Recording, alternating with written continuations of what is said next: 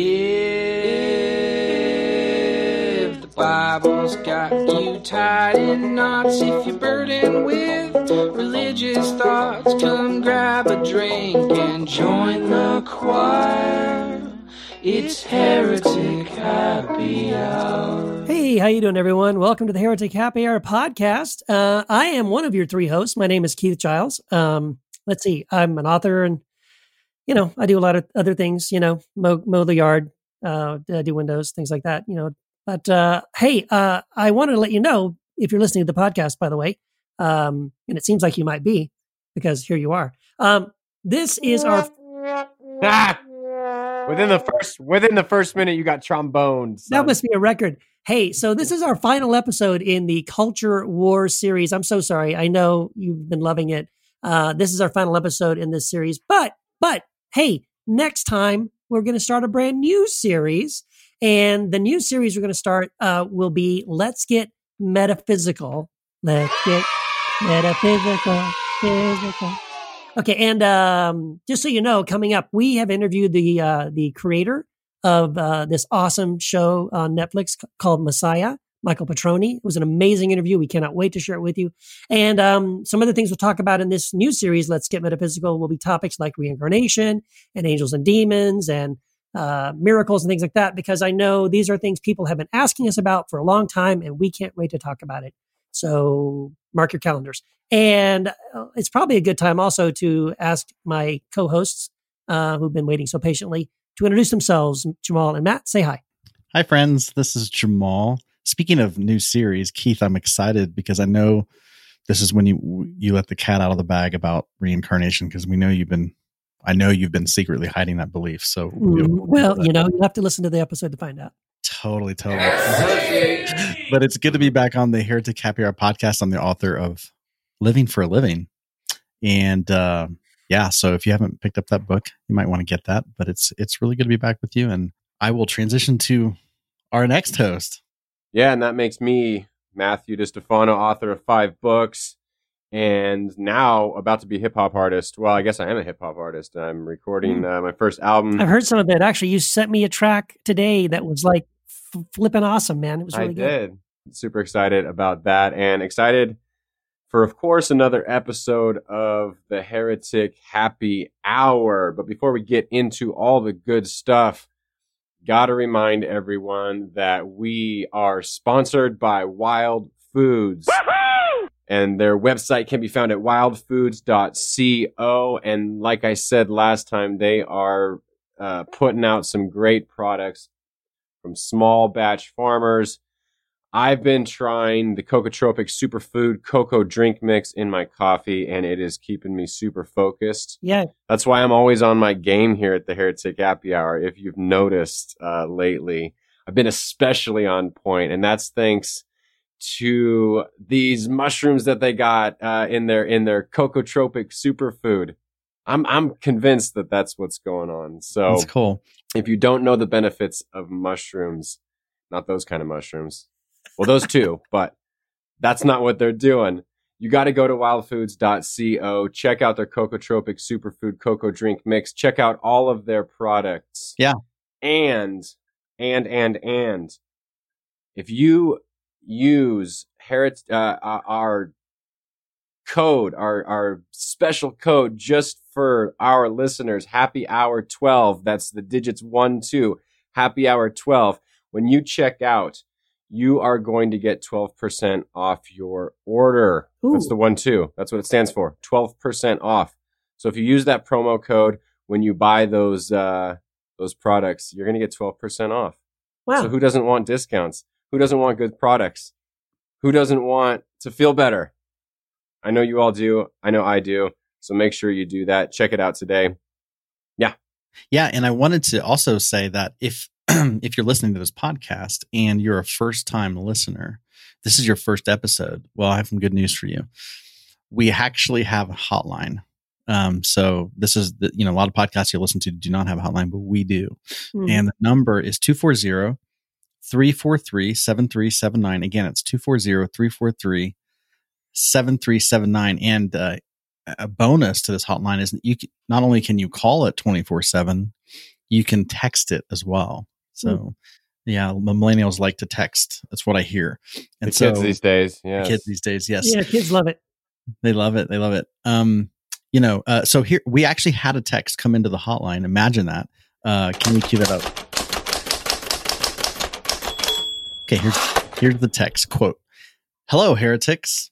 I wanted to thank you for your work and all the insight it brings. I am a UU." Not sure what that means. Unitarian Universalist, I think. Oh, yes. Okay, that's right. I am a Unitarian Universalist and have lately been interested in Christian history and theology. I have found the Christian literature ecosystem often bewildering, never sure about authors' agendas or scholarly grounding. I've found I can always turn to you three and your guests for deep investigations of theological questions. And between your guest and sources you mentioned, references to other thinkers and similarly thoughtful approaches. Sorry. My only complaint is that my reading list has exploded since I began listening. Keith, that's Keith's fault. And I doubt I'll ever be able to read everything I want to on this topic in my lifetime. I have a question and a story for you. Number one, is there an annotated Bible translation you would recommend for digging into theological questions that turn on translation problems? Number two, a while back, you asked for funny Bible stories for your contest, and I just had to share this one with you. When my uncle was 4, his Sunday school teacher instructed the kids to draw a picture of God driving Adam and Eve from the garden. The son of a car dealer, my uncle produced a detailed crayon drawing of a huge black car speeding through a garden, driven by a man with a long white beard, with a man and a woman in the back seat. Sadly, some upstanding member of the congregation agreed with the teacher that the drawing was brilliant and took it from the church bulletin board, so it's no longer in the family. Of note, my uncle grew up to become a mechanic. Thanks again, guys, for all you do. Katie R., Madison, Wisconsin. Thank you, Katie. That was a very long but very entertaining and wonderful text. Thank you. Yeah, that's a long text. Ooh, I don't even know how you send a text that long. Well, I love that story because don't you just love how kids think? Oh yeah, totally. Just so literally. Like I remember hearing some terminology about Jesus living in our hearts, when I was a little kid, and I literally was like, but my heart, the ventricles, like, is he in all the ventricles? Like, it's separate. How do you fit in there? Like, how does he get in there? So literal. It's all that blood going through all the time. How does he sleep at night? I don't understand. What is that like? There was a movie I watched when I was a kid about like people being inside the human body and like a little ship, and they would like go through the blood vessels and you remember that? It was like antibodies. Fantastic Voyage, I think, or something like that. Yeah. It's an old movie, but man, I thought about that. Like if they traveled to the heart, they'd find Jesus like there somewhere, just chilling in there, smoking a J. Yeah. So, hey, Katie asked us a question, if you can remember that far back. She said something about asking if there was an annotated Bible translation that we would recommend for digging into theological questions that turn on translation problems. Well, first off, the Bible doesn't exist, so no. True. And it's hard to recommend a Bible when we don't, believe it's real, and you probably shouldn't be reading it in the first place. It's dangerous. But no, I get this question all the time. Seriously, someone asked me this morning. Someone emailed me and asked me a very similar question about like what Bible translations that I recommend. I don't know of any specifically that I think accurately deal with a lot of these really bad translation problems that most English translations suffer from. I've written a lot to kind of like point out the ones that I've come across, but as far as I know, there isn't a Bible translation in English that 100% eliminates those. I love David Bentley Hart's New Testament translation. I think he deals with most of the ones in the New Testament. But I don't know of any, like a complete Bible translation that really does a complete and thorough job. I don't know, Matt, do you know of any, or Jamal, do you know anything? Well, no, I don't. I mean, I think there are some that wrestle with this kind of stuff. I'm not sure which one's better or worse. Like I don't really read the Bible anymore, and I don't care about like these scholarly questions any longer. I've gotten I've moved so far past that I don't think about these things any longer. So I don't know. I'm sorry. I was going to mention David Bentley Hart, but you did, and that's only the New Testament. So if you're looking for the entire, all 66 books, because we're good Protestants, I don't know. I'm sorry, Katie from Madison. Yeah. I tend to think that the Bible is severely overrated. So, and I don't think it was a good idea back in the 4th century when Constantine said, "Hey guys, let me get everybody together, get everybody to kind of coalesce around a set of documents." I don't think that was a good idea historically. So I'm not one to recommend the Bible. However, when it comes to, and again, Jesus never recommended us to read the Bible. So I think it's overrated. However, I get it. I love some of the writings that are included in that collection. And so I think there was a translation a while back called the Mirror Translation. Mm-hmm.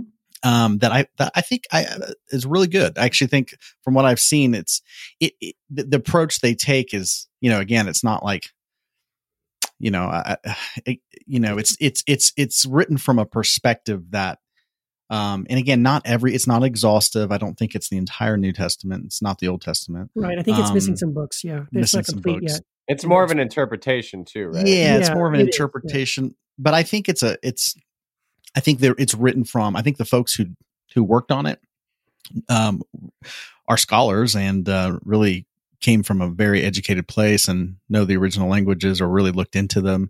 And so it's not a shoddy job. It's a really good, but it's written from a perspective, so I like it. And I would recommend that if someone was going to read it. Mm-hmm. Well, there you go. There you go. All right. I think we covered that. At least I hope. I hope so. I would just say one sort of caveat thing, or not a caveat, but it's another recommendation. If you're curious about the Old Testament, a book that has really, really helped me in the way I approach the Old Testament is I think an excellent book by a guy named Richard Elliott Friedman. It's called Who Wrote the Bible? It's a scholarly book, but by the way, but it's written like almost like a mystery novel. It's like, I'm telling you, it's so well written. And it's phenomenal. I mean, I recommended it to many people. So yeah, I think that's a great one to look at if you're curious about how to approach and understand the Old Testament scriptures. Totally. And also, I forgot to mention this, but Rob Bell has a great resource called "What is the Bible?" Yeah, that is a good book. Yeah, that could be really helpful, and I totally would agree with where he's coming from with that. Yeah, and Peter Enns too, friend of the show. Yeah. He has what's his book called? I can't remember. He's got a book on the Bible. No, you put but just look up Peter Enns, you'll find it. Yeah, he's awesome. Yeah. All right, let's get into the next segment, right? Let's do this thing. It's the Heretic of the Week. Hi, I'm Josh Rogie, and I am a heretic. Hi, Josh.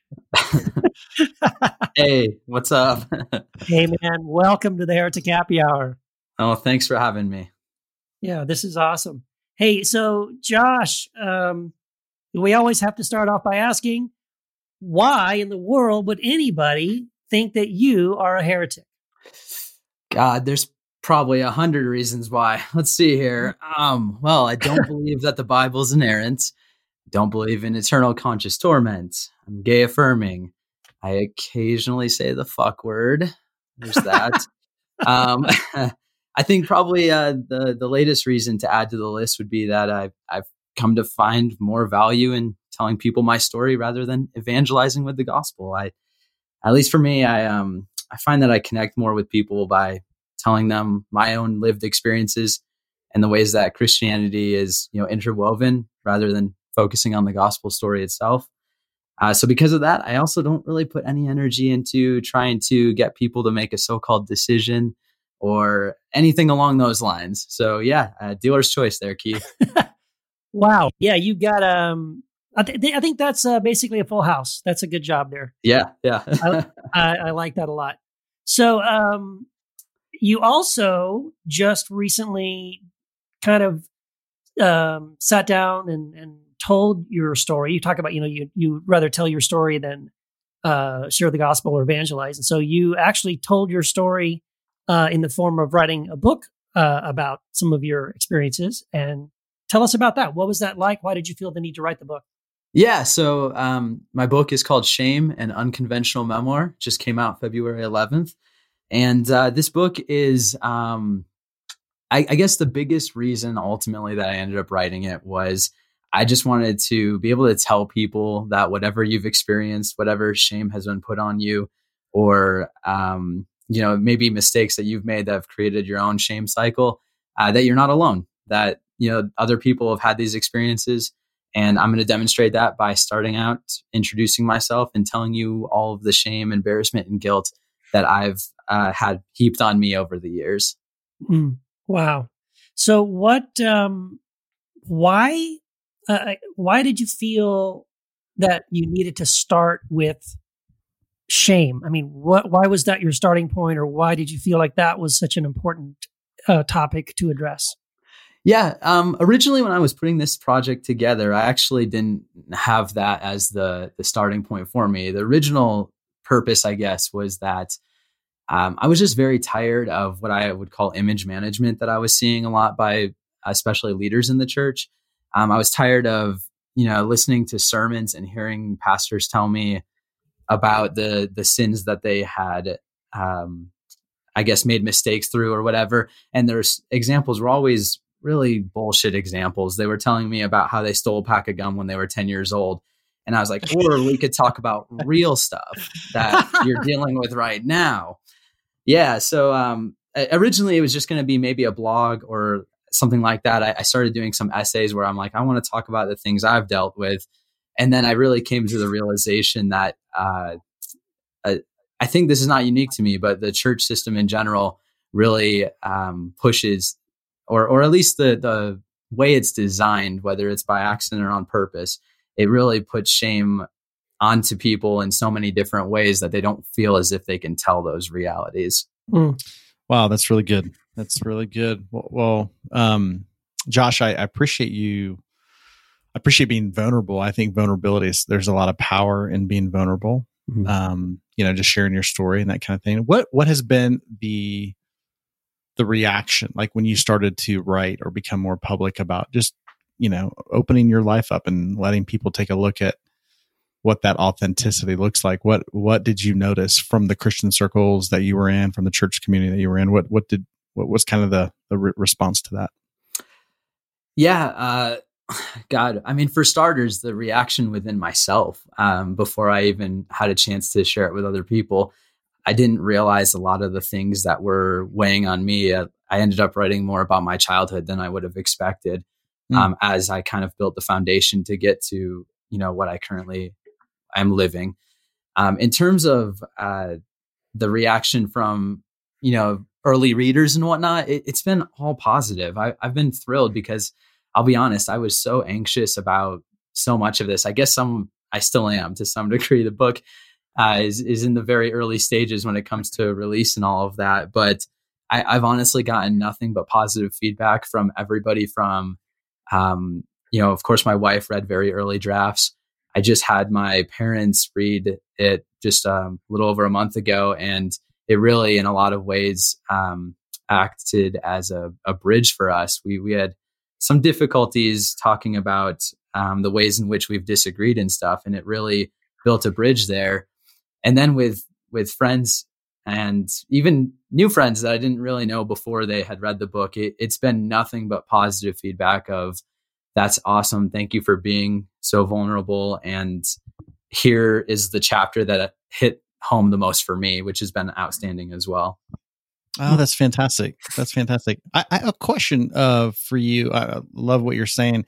You talked about, just mentioned something about your childhood, like, that's something that that jumped out to you in your process as you were writing and, unpacking your story. And I totally resonate with that. I mean, a lot of the work that I do, I mean, I'm in the coaching business. So when I'm working with clients, I mean, it's fascinating to discover the programming that we've received from an early age, because that shapes how we look at the world, shapes how we relate to God, to people, all those things. And so like unpacking that programming is so key. So a question for you would be, what if you could like specify, like, was there something specific about the story or the way you were taught to look at the world through that you had to really, what was your unpacking or deconstruction process like from your early programming, if I could put it that way? Yeah. It's kind of messy, to be honest. I have a couple different thoughts popping in my head. That's a great question. I think on the one hand, one thing that comes to mind is I was bullied pretty extensively as a kid, especially in like maybe about 5th grade through 7th or 8th grade. And there's several reasons for that. I was smaller for my age. I've always been a smaller guy.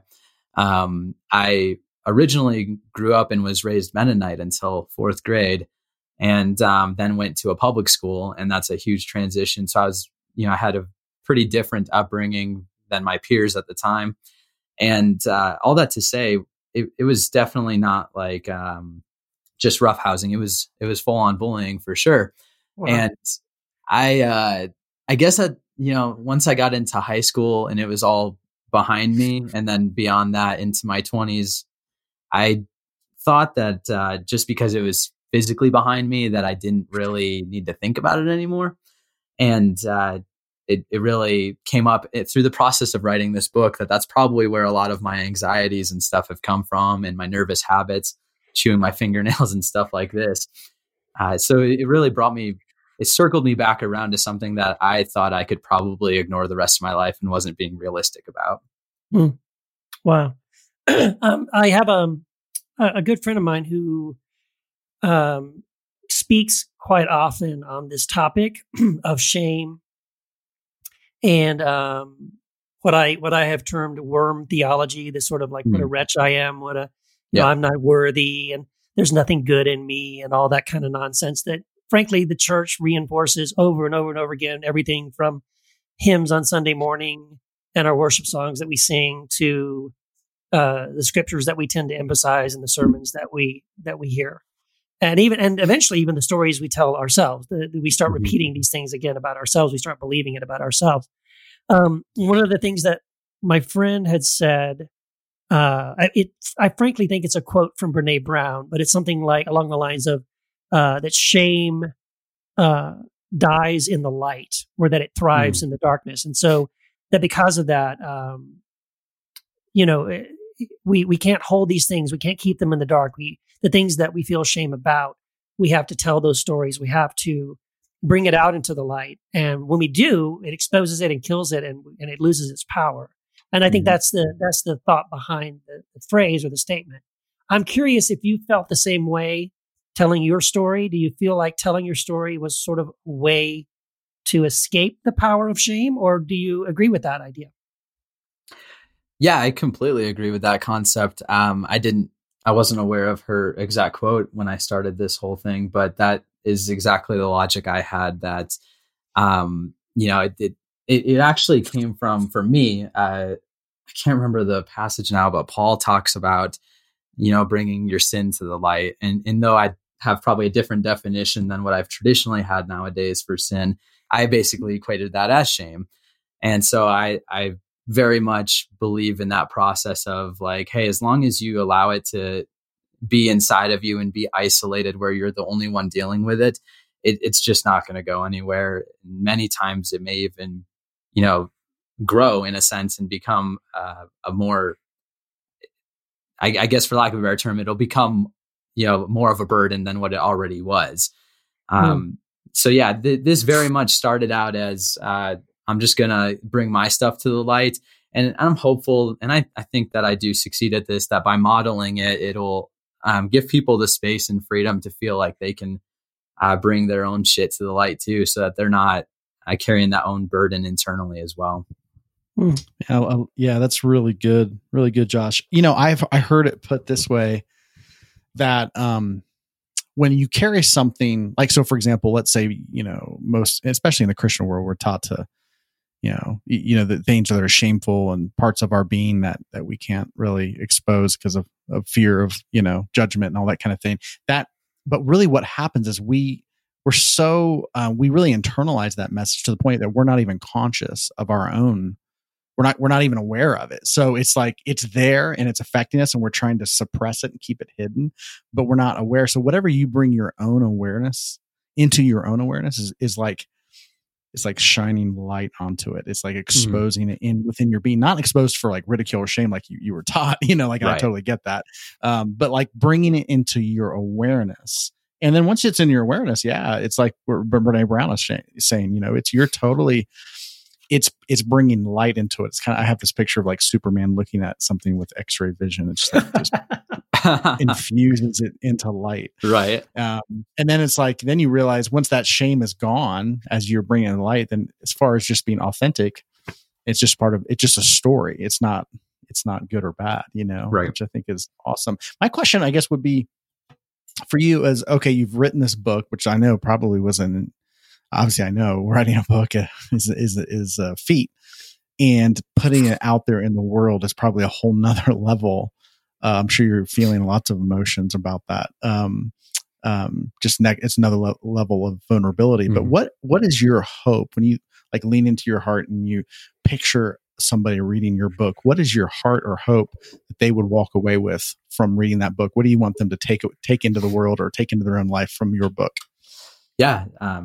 I definitely hope that more than anything, they can just know that they're not alone with whatever they've experienced. I talk about the full scope of my story and, try to hit anything that would have had an impact on me without really holding anything back. And that will probably make some people uncomfortable. I try to be upfront about that as well. Like, hey, we're going to talk about purity culture in very specific terms. We're going to talk about dealing with masturbation, talk about bullying. We're going to talk about infertility that my wife and I have experienced over the last several years. And the hope through that is, and I think that this does hold up, that most likely you have had something that aligns with at least one or two of these things. And even if you haven't, the principles are still there. You'll be able to see how this has impacted me to, again, get to the point where you, the reader, can say, okay, I definitely can relate to this part. I've had this same experience, or I've had a similar experience where I can now know that I'm not alone, even though I haven't told anybody about this. I was really thankful because some of my endorsements, they used language of like, I felt like I've known Josh for years. And I was like, they got it. That's perfect. And I hope that all of my readers feel that way, that I want you to feel comfortable with me, even if I haven't ever talked to you before, so that when you're weighing these own things in your own spirit, that you can say, God, I can actually talk about this because Josh talked about it. Yeah. So good. Yeah. I'm curious, Josh, what would you say to someone listening to us right now and they have struggled with shame, maybe their whole life or certainly in the church? And obviously, other than reading your amazing book, what advice would you give to somebody who was in that place if they said, if they were struggling with shame, they really especially felt it coming from other Christians or, from their church or their parents or, from that kind of a place? What are some keys or things you would say to them? How could we help them escape the power of shame? Yeah, I think the first thing I would say is that in order to get to the life that is going to be best for you and the life that God really has for you, you can't be weighed by this shame. You can't be weighed down by it. It's going to be holding you back from the life that you have. And really, like I said, from the life that God wants for you. I used to believe, and I don't necessarily anymore, that God has like a specific plan for everybody. I don't really like that language anymore, but I still think the concept holds up that within Christianity, within the teachings of Jesus, there is a certain type of life that we're all meant to live. And shame is going to hold you back from getting to that place that you're going to feel the most alive and the most like yourself in Christ. From there, there's no doubt that many religious circles, again, whether it's by design or more by implication, no doubt they do place shame on you, that the model in many ways, like you said, Keith, with the worm theology, is there to try to make you feel broken. And I definitely, I would say that there is something to that, in the sense that Christ does have something better for us, but you're not garbage, you're not trash, you're not broken to a point where you can't be your full self. So if you're in a system where the theology is along those lines, I'm not going to sit here and tell you need to leave your church, but it may be worth considering where those theologies are false. Right. Well, I'll go ahead and tell people you should leave your church if it's that. No, because I mean, because I would say that, I mean, if I was talking to somebody, and I think I have probably said that to people, if you're in church, if you're in any kind of a church, whether that's, house church or traditional church or whatever, that kind of church that you're in, if it's a place that emphasizes, performance, if it, like you said, it sort of emphasizes your brokenness, if it creates a dependency upon the pastor or their theology, you know what I mean? Any of those things, those are just signs of a toxic situation where I don't care how many great friends you have there. I don't care if your parents go there and have gone there their whole life or anything like that. Like, you owe it to yourself, for your own health and safety and spiritual well-being, to run as fast as you can away from that kind of a situation. Because I think until you get disconnected from that kind of a system, you really have no hope of truly reaching a place where you can be healthy and whole. So I definitely think that's probably a very, very important thing to do. Totally. And the only issue with that is that shame is to Christianity as wetness is to water. And the reason for that is because the belief in original sin that is rooted. It for the breadth of Christian history has been a foundational doctrine of Christianity. And this goes back to the Roman Catholic days. Obviously the Protestant Reformation, it's like the doctrine of original sin on crack. They not only did not reject it, they emphasized it. So it's a real challenge I have found in the Christian religion to actually have a correct identity because of that it is. And I honestly I had to, I'm sure you're addressing that in your book, and, but that is a huge reason that Christians are just, even though we know on one end, our intellectual mind says, okay, it's not okay to, it's wrong. Shame doesn't help us, but it just almost like you can't escape it because of these ingrained beliefs. It's really a challenge. Yeah, absolutely. Well, let me just ask you a question. There's something was on my mind earlier, something you had said. You talked about your ideas about sin had changed. Do you mind? Do you have a way to define sin now? Like for you, how would you define sin? What do you think that is? That's a tough one for me because it's kind of a nebulous thought, I guess. So I think it's all tied together with all the other theologies that I've had that have been ever growing. And I'll readily admit that I am more comfortable saying I don't have this figured out rather than trying to talk from a place of authority. But I'll say that I very much lean towards like a universalism perspective. So with that being said, I definitely don't believe sin is anything that can keep us from God. We'll start there. Yep. For a long time, I was kind of operating from the perspective of maybe sin would be, I guess, anything that keeps us from the life we want to live, I guess, or from our community, from living like a whole and complete life. At this point, I would honestly say sin is basically not even in my vocabulary. It's something I don't ever think about, other than, conversations like this where we have this word that we're all kind of familiar with. So it's a good base, a good point that we can track on or whatever. But at this point, being that I don't believe that there's anything I can do that would be greater than the overwhelming grace that God can provide, it's something that I don't even really consider a factor in my theology. Mm-hmm. Yeah, exactly. So yeah, then I shift. Oh, go ahead, Keith. No, you go ahead.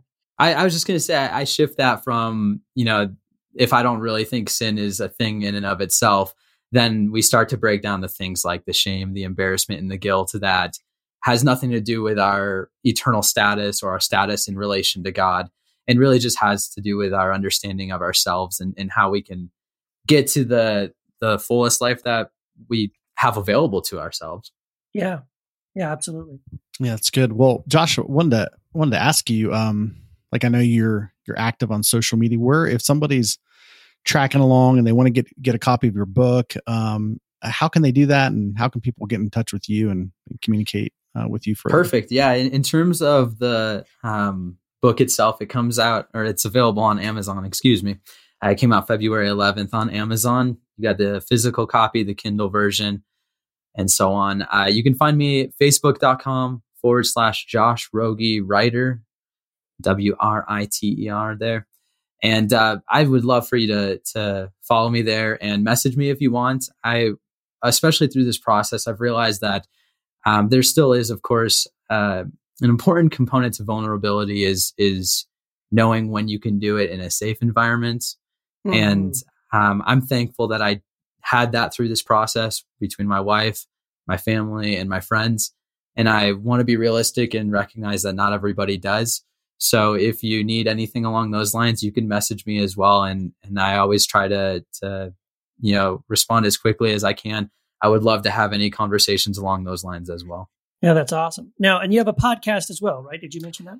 Yeah. Thanks for bringing that up there. So I also co-host the Harbor podcast. It's The Harbor with a period after the last letter there. And my buddy Jeff and I host it. And actually, I owe a lot to him for encouraging me to really push forward with this book as well. I gave him one of the earliest drafts, and he really encouraged me to reach out to Choir to get this in the hands of a publisher when my anxieties may not have allowed me to do it without that encouragement. So definitely come check us out there as well if you want to continue conversations like this. Oh, that's awesome. Sounds good. Josh, thank you so much. It's been our honor to have you as our Heretic of the Week. Man, God bless you on your book. I hope it reaches the right people. And, I hope we can talk again soon. Absolutely. It was my pleasure. Thanks for having me. All right. Thanks. Thanks, Josh. All right, bye. All right. Wow. Well, thanks, Josh, so much for being our Heretic of the Week. Excited about your new book. And thank you for kind of helping us kick off our topic for this episode, which is all about shame and guilt. So here's the thing. I don't know if I have much to say on this topic because I have no shame. You don't. You have no shame. Yeah. I would just say, look, shame, it's bad. Don't do it. And, just stop it. So there you go. What do you guys think about it? Okay, but how? Because we all come from a Christian background, and shame is what we do, right? Well, and guilt is what we do. Yeah, to be more serious, you know what? For me, I actually do care a lot about this topic. I'm just being silly. I really love. I'm not going to be shy about it. I really love Brené Brown. I think she is amazing. I've read a lot of her books. I've listened to a lot of her lectures and stuff. And interviews with her. I think she's a researcher. So she's done a lot of we're talking research on this for years, on the issue of shame, and guilt and vulnerability. And, so I think I probably would take a lot of what I would say on this topic from what I've learned from her. And this idea that, well, I guess to start off, shame is not the same as guilt. Shame is a deeper thing. Shame is like saying I'm a bad person, whereas guilt is just saying I did something bad. And anyone and everyone, that's sort of a healthy way to say, when you make a mistake, to just own it and say, hey, I'm sorry, I apologize, I did something that's bad. And that's vulnerability, and that's honesty and transparency, and that's good and healthy and healing. Shame is very different. Shame is saying, yes, I did something wrong, but it's because in my core, I am a bad person. And it's focusing on yourself, not on your behaviors. And here's the thing, like one thing that Brené Brown has shown in her research is that shame is tied. There's a direct correlation between addiction, depression, violent, aggression, suicide, bullying, eating disorders, and all these kind of horrible things. They're directly tied to shame. But guilt is the opposite.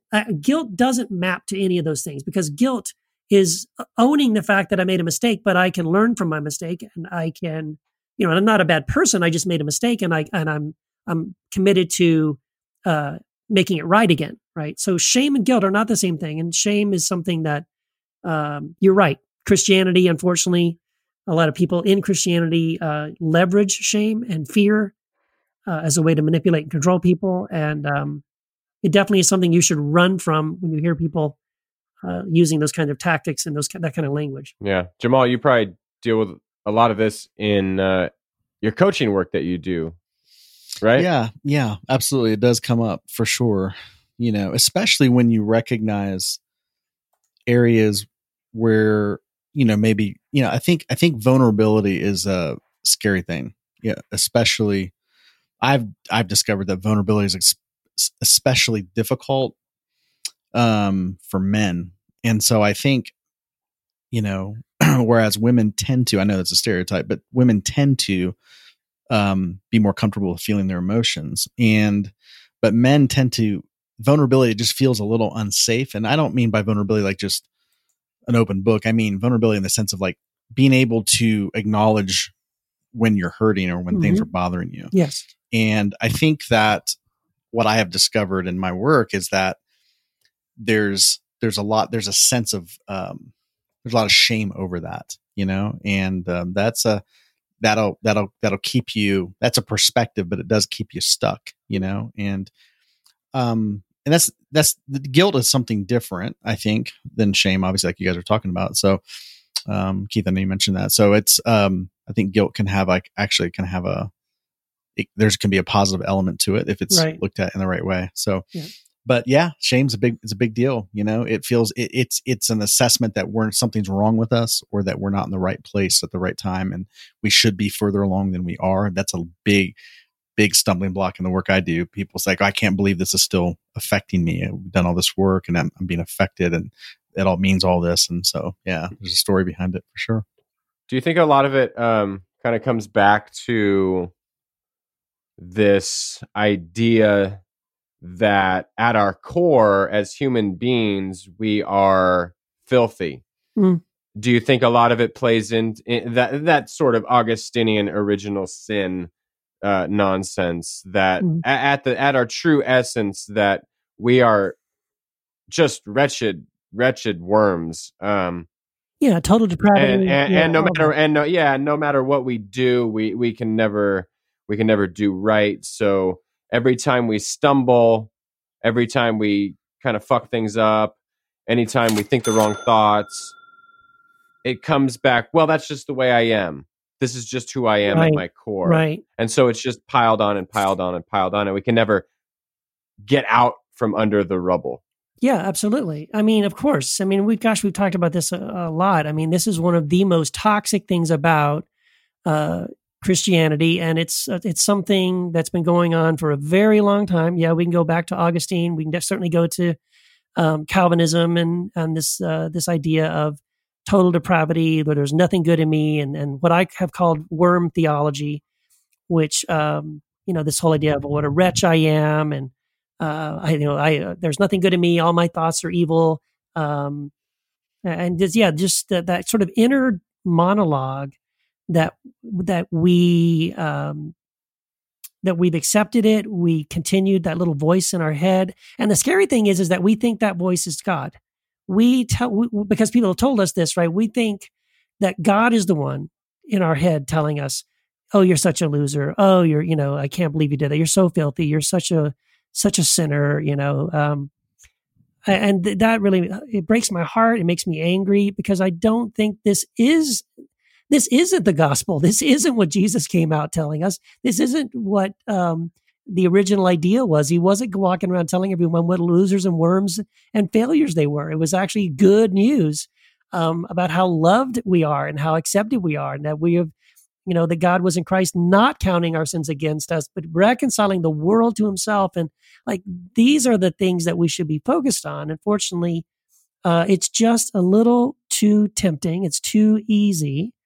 I had someone tell me this. I was just in LA last week and teaching that this thing, and this guy challenged me because I was talking about this love of God and all about Jesus. And he actually raised his hand and interrupted me and said, you're talking too much about Jesus. We're talking too much about the love of God. And wanted me to, balance it out with more about fear and wrath and guilt and shame. I'm like, geez, man, we can't seem to escape this. It's very sad. It is very sad. I think it's one of the things that plagues the church more than anything. For sure. I think when it comes to like this sense of guilt, the idea of guilt, I think, can have a positive trajectory. Yeah. Obviously, when it's not used against us, but a lot of times I remember, I'm not talking about guilt in the sense of like, again, I want to most guilt, the way it's used in religious circles, is not positive. Well, I think it's closer to shame, don't you think? I mean, I think I would call that shame. Yeah, totally. Well, I remember the days of like coming out of church services, and there would be a common question, at least in the circles I was in. People would say, "Well, how was church today?" I'm like, "It was so good, man, so good. I was so convicted." Mm-hmm. And I don't know if you guys did that, but like I totally remember that people were like, "Yeah, man, he was like on fire today. I was so convicted. I was so convicted. The Holy Spirit was so convicted." Yeah, he kicked my butt. He kicked my butt spiritually. And it was almost like they were like, "Yeah, it was good. I felt convicted." I'm like, it's like when people go to the gym, like, how was the workout? Dude, I killed it. I'm so sore. Yeah. And it was almost like there was this sense of like, if it feels bad, it's really good. Right. And I think we're kind of when I say we, it's a human condition. It's weird how this works when you have a belief, and it may not be a belief we even like. Mm-hmm. Like, for example, I think people are afraid that if people knew who they really were, that people would find out that they were bad, or there was something wrong with them. And so I think we have this belief about ourselves that, unconsciously there's this belief that maybe I'm not good enough. Maybe I don't measure up. Maybe there is something wrong with me.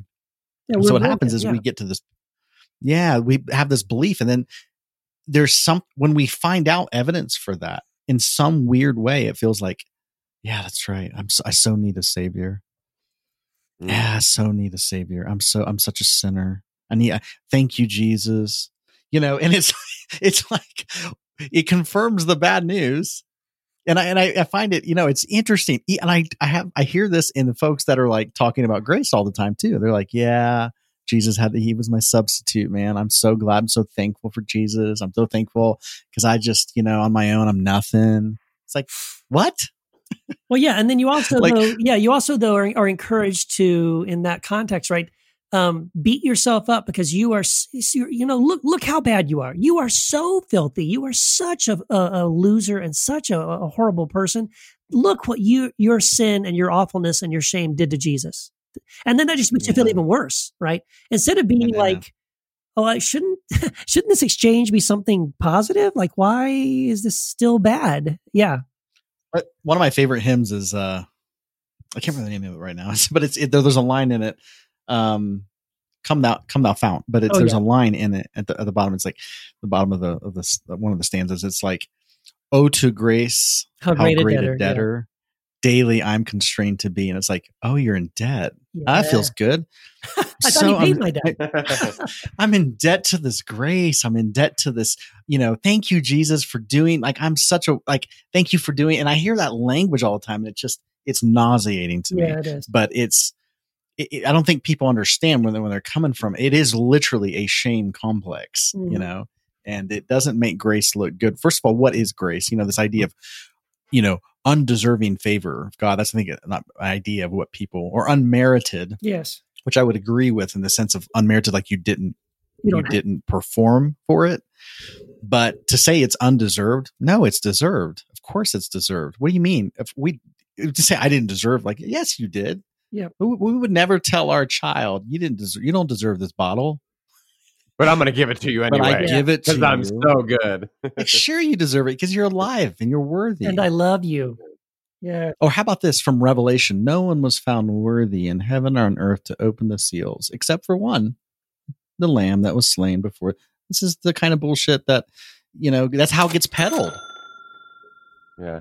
But do you guys think this? I mean, I'm thinking of the recent the Super Bowl halftime show, and a lot of people, and it didn't seem just to be Christians, were shaming J-Lo and Shakira for doing their thing on stage. And it seemed like this whole thing like transcended this Calvinistic evangelical cultural view of shame. And it maybe it was just those people who were getting really upset, but it seemed like there was more of outrage that sort of went outside of those borders. So it seems like, is it something innate within humanity to feel shame for certain things? Or is it this Christian culture that's sort of put out its tentacles into the bigger culture at large? Because it was really an odd thing to see that in this day and age, it wasn't just Christians who were getting upset at attractive, fit 50 and 42-year-old Latin women, Latinas doing their thing. Like, it seemed like a lot of people were upset by that and shaming them for doing that. Like, oh, we got to protect the children. Yeah, well, but right. It's kind of, I don't know. What do you guys think? Well, I have a perspective on this. Okay, this is the halftime show, right? I think there's more going on. So I think obviously you can look at it and feel this shame kind of thing. And I don't think it's healthy. I don't think people do a good job of I think people are bothered. And again, this doesn't have to be religious. I mean, just people in general. Sometimes things bother us and we don't know why they bother us. And so the easy thing to do is to slip into scapegoating mode and start to like attack the external thing out there because we don't like how it makes us feel. I do think it bothered lots of people. And I don't think people understood why it bothered them. And I think it would be good to understand. I think that's where I think this could actually be a beneficial thing and say, okay, why? Okay, clearly you're not happy about the halftime show. So what's going on? Like, what's the story here? What's going on here? And I think it's jealousy, personally. Right? No, I think so. But, yeah. See, because here's the thing. Jamal, what do you think? Well, I didn't appreciate the show, the halftime show. No, I didn't. I didn't appreciate it, and I didn't appreciate the other one too with Adam Levine or whatever. Like I thought it was classless. I thought both of them were classless. But the only reason I say that, and I know that's controversial, people make, this is my opinion, but here's the thing. The reason that now I'm not shaming them. Like, that's their prerogative. They can do what they want. I don't even think it was immoral. I think they were doing it. But there's something in me that I found to be like,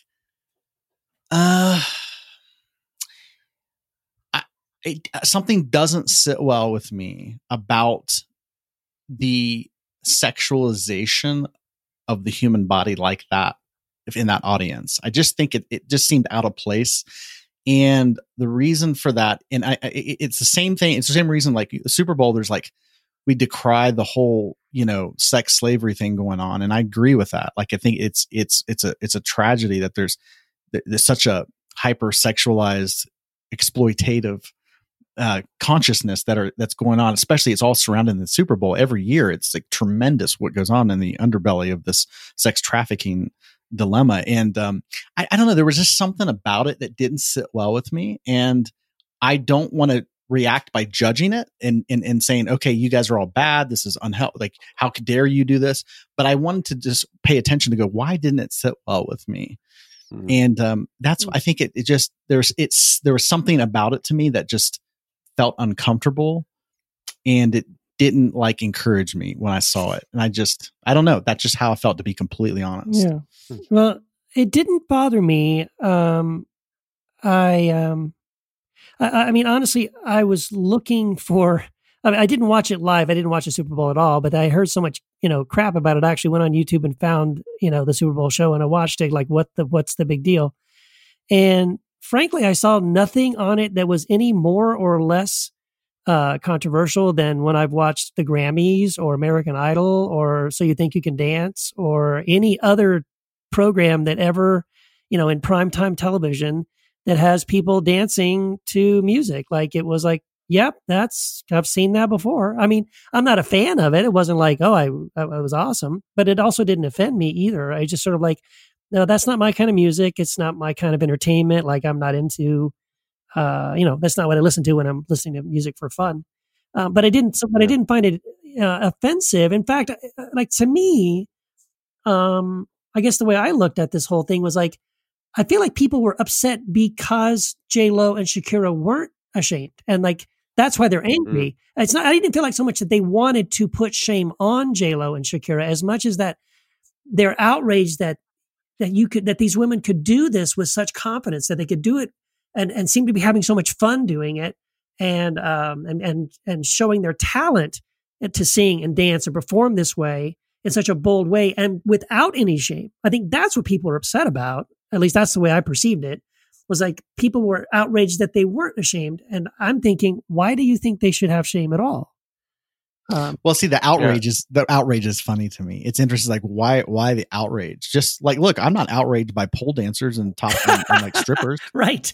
Like strippers. I mean, there's strippers everywhere. There's pole dancers everywhere. And there's like, there's bars and you can go to that all the time. In your own city right now. That's right. Yeah. Like, it's not infuriating to me. I personally feel like it's exploitive of, even if they choose to do it. I still think it's a exploitive kind of low level vibe. Sure. So that's just how it affects me. But that's what I noticed. And I noticed, okay, that's why it doesn't sit well with me. But to resort to shaming and then how dare you, and this is immoral and this is wrong. I mean, that's not helpful to anybody, Well, see, Jamal, I think you're taking the mature approach. It's like, you're talking about, this is how it makes me feel. I'm not comfortable with it. Therefore, I'm guessing you're not going to go watch it. Sure. But, totally. And I did. Yeah. And I think that's totally fine. Like, and it's, again, like Keith, like you, it's not, I don't listen to that type of music. But yeah, the interesting thing is then some people seem to take that uncomfortability and then want those women to be ashamed of themselves. Totally. And see, that's where the disconnect happens for me. It's like you just said, Jamal, that shame, or that shame they should feel, right, in our self-righteousness, that's what I want them to feel, because I'm uncomfortable, so therefore they should be uncomfortable with what they're doing. And that's where I see there's a big disconnect on what's healthy and what's unhealthy. I'd say Jamal and Keith, your point too is that's a healthy view of something that's like, well, it's not my thing, but okay. Right. Yeah. I think my thought is that I think it's classic just scapegoating when somebody is uncomfortable, they resort to, damn it, who's making me feel this way? It's Right. like, I don't want to feel what I'm feeling. And so somebody's to blame. Let me attack. So that's what we do.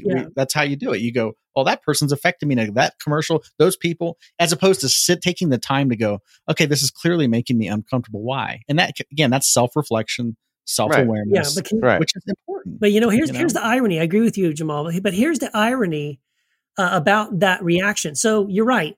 So I see something, it makes me uncomfortable. And then the irony is my solution to that is to make everybody else uncomfortable. And I want everyone now to conform to what makes me comfortable. Like, I don't care. So in other words, I'm offended that you didn't think about me and how that would make me feel. Therefore, my solution is I want everybody to think about how I feel and just react and like respond in ways that make me comfortable. And that's one of my problems with, I think, sort of the Christian subculture, is that it has, for years, I've seen this in the Christian subculture. This is the reason why we create sort of the Christian version of the world. We want Christian skating rinks and Christian bowling alleys, and we want to get our Christian milk from a Christian cow. Why? Because it creates the illusion. We create a version of the world that's very Christianized. And why? Because it makes Christians comfortable, and it doesn't put them in situations where they have to, relate to people that aren't exactly like them. And that really bothers me. I think that in itself is something that I want to put a spotlight on that. And I want to say that's not the way we should be reacting. Yeah, it's like the bunker mentality. It's Yep. like the Christian bomb shelter. Yeah. Like let's just build this so we can be protected Wait from for Jesus all to this come filth out back and there. save us and take us out of here. Yeah. But I do think honestly, it's like, can we sit in the tension of something? Because I don't think it's, because if they're bothered, like if someone was like, I was just so offended by that halftime show, what I would want to do if I was having a conversation with somebody that way, I would say, okay, I accept that. Yeah. I wouldn't join in on the bashing, but I would say, okay, why do you feel this way? Like what's going on in you? What's this? And there may be some valid things there, because there's just a lot of people that have been injured by the sexualization of an objectification of people in this country, in this culture.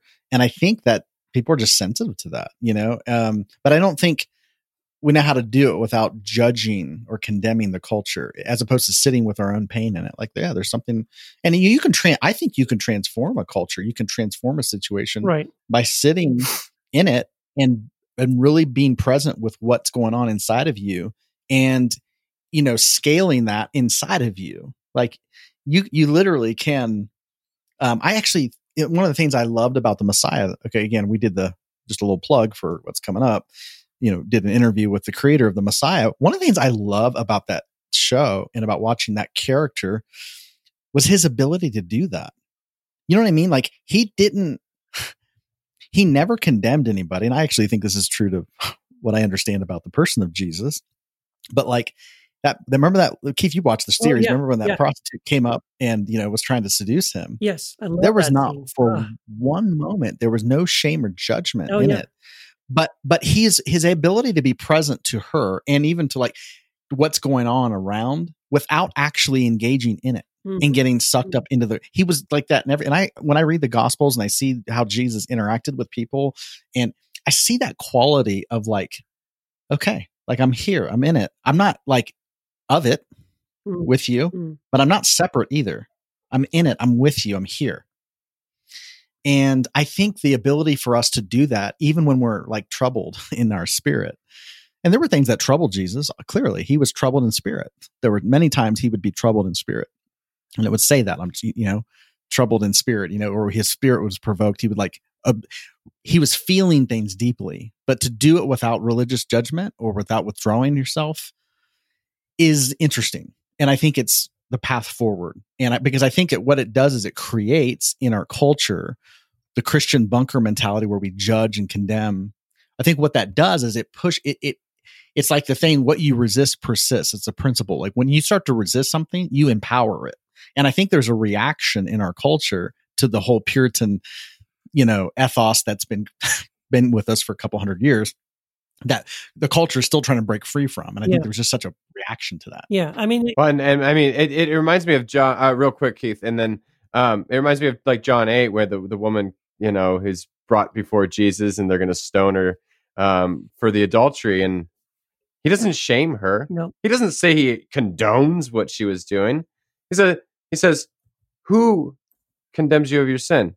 Well, I won't either, basically. Right. And so go and sin no more. That's it. No shame. Yep. Just okay. No one's going to condemn you. No one's stoning you right now. No one's going to kill you. So I'm not going to do any of that. Yep. So go work on yourself. Have some self-reflection. And then and that's it. Yeah, Jesus. And I was going to say too, the other thing I found fascinating about the way Jesus reacted, like his suggestion was like, if you're offended, right? If something offends you, if your eye offends you because, you're lusting after this person or whatever, his suggestion is not go over there and tell that woman to put some clothes on. To stop. No. His suggestion is, if you're having trouble because you're lusting after a woman, deal with your own issue. Like recognize that, okay, you've got a problem with this. Why do you have a problem with this? Maybe you should, find ways to deal with this in yourself. Right. And so I honestly think that's much better advice. And unfortunately, Christians have taken the opposite advice, which is I'm offended and now I want to change everyone around me to not to conform to what I think is right and good and normal, rather than saying, okay, yep, I guess I got a problem with that, and maybe I need to take a step back and deal with that. Yeah, Well, you got a problem, pluck out your eye. You got a problem, cut off your hand. You got a problem, cut off your feet. It's about you. Yes. With the problem. Yes. Go work on yourself. Totally. One thought I wanted to add here is, what if if you want a fire to go out, you don't put fuel on it. You don't put wood on it, whatever. Yes, clear. I think one of the reasons that Jesus could say to the woman caught in adultery, go and sin no more, is because the condemnation was gone. And then now she's free to actually live a life where there's not this, because I don't think, because the idea is like, oh, well, she was being opposed. The entire system of her day was literally against her in the sense of condemnation, and she could not break free. I don't think it was lack of information that was called. She knew the law in the sense of like adultery was a sin, quote unquote. But he's like, okay, yeah, you're free. There's no condemnation anymore. So I imagine her life looked different after that. From that point on, I would imagine that. That's just my understanding of it. So what if the energy of the halftime show is actually being fueled by the judgment? I think it was meant to be provocative. Mm-hmm. But something can only be provocative if there's something to come against it. And you take that energy away, nobody's going to be, you know what I mean? I think that energy that even produced, my understanding is that the energy that produced the halftime show could not sustain itself if it was not provocative. It'd be boring. It'd be like, who cares? Right. I'm not even impressed. Exactly. Yeah. Yeah, exactly. There's got to be something to rebel against or push against or to create some sort of controversy. And if not, it's salacious. Yeah.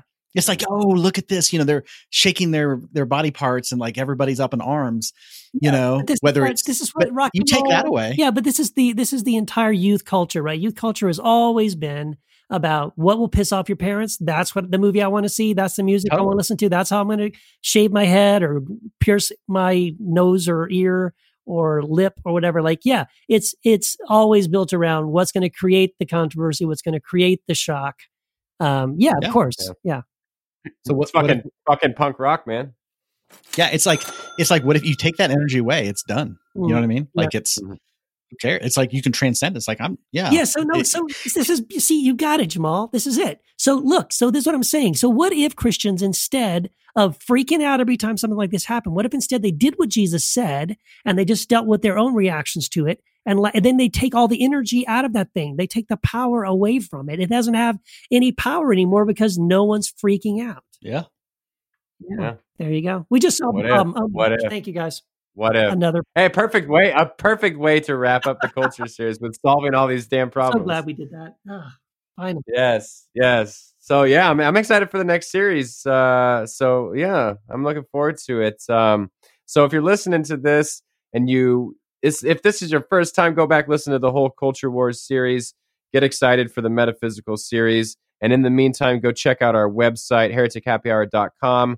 We have a store over there. You can catch up on all the latest episodes. We've got some hilarious pillows. We've got great shirts. And and we also have a Facebook group that you can join. So please do that. Just look us up on Facebook. You can look up the Heretic Happy Hour podcast, or you can look up Heresy After Hours. Heresy After Hours, you can join for free. Yeah. Heretic Happy Hour podcast, you got to be a Patreon supporter. Yeah, baby. Because that's where we chat to y'all. So do that. Yeah, and like you said, if you want to get in that amazing, awesome, private, members only Facebook group, Heretic Happy Hour Facebook group, you can only do that by supporting us on Patreon. So go to patreon.com/Heretic Happy Hour.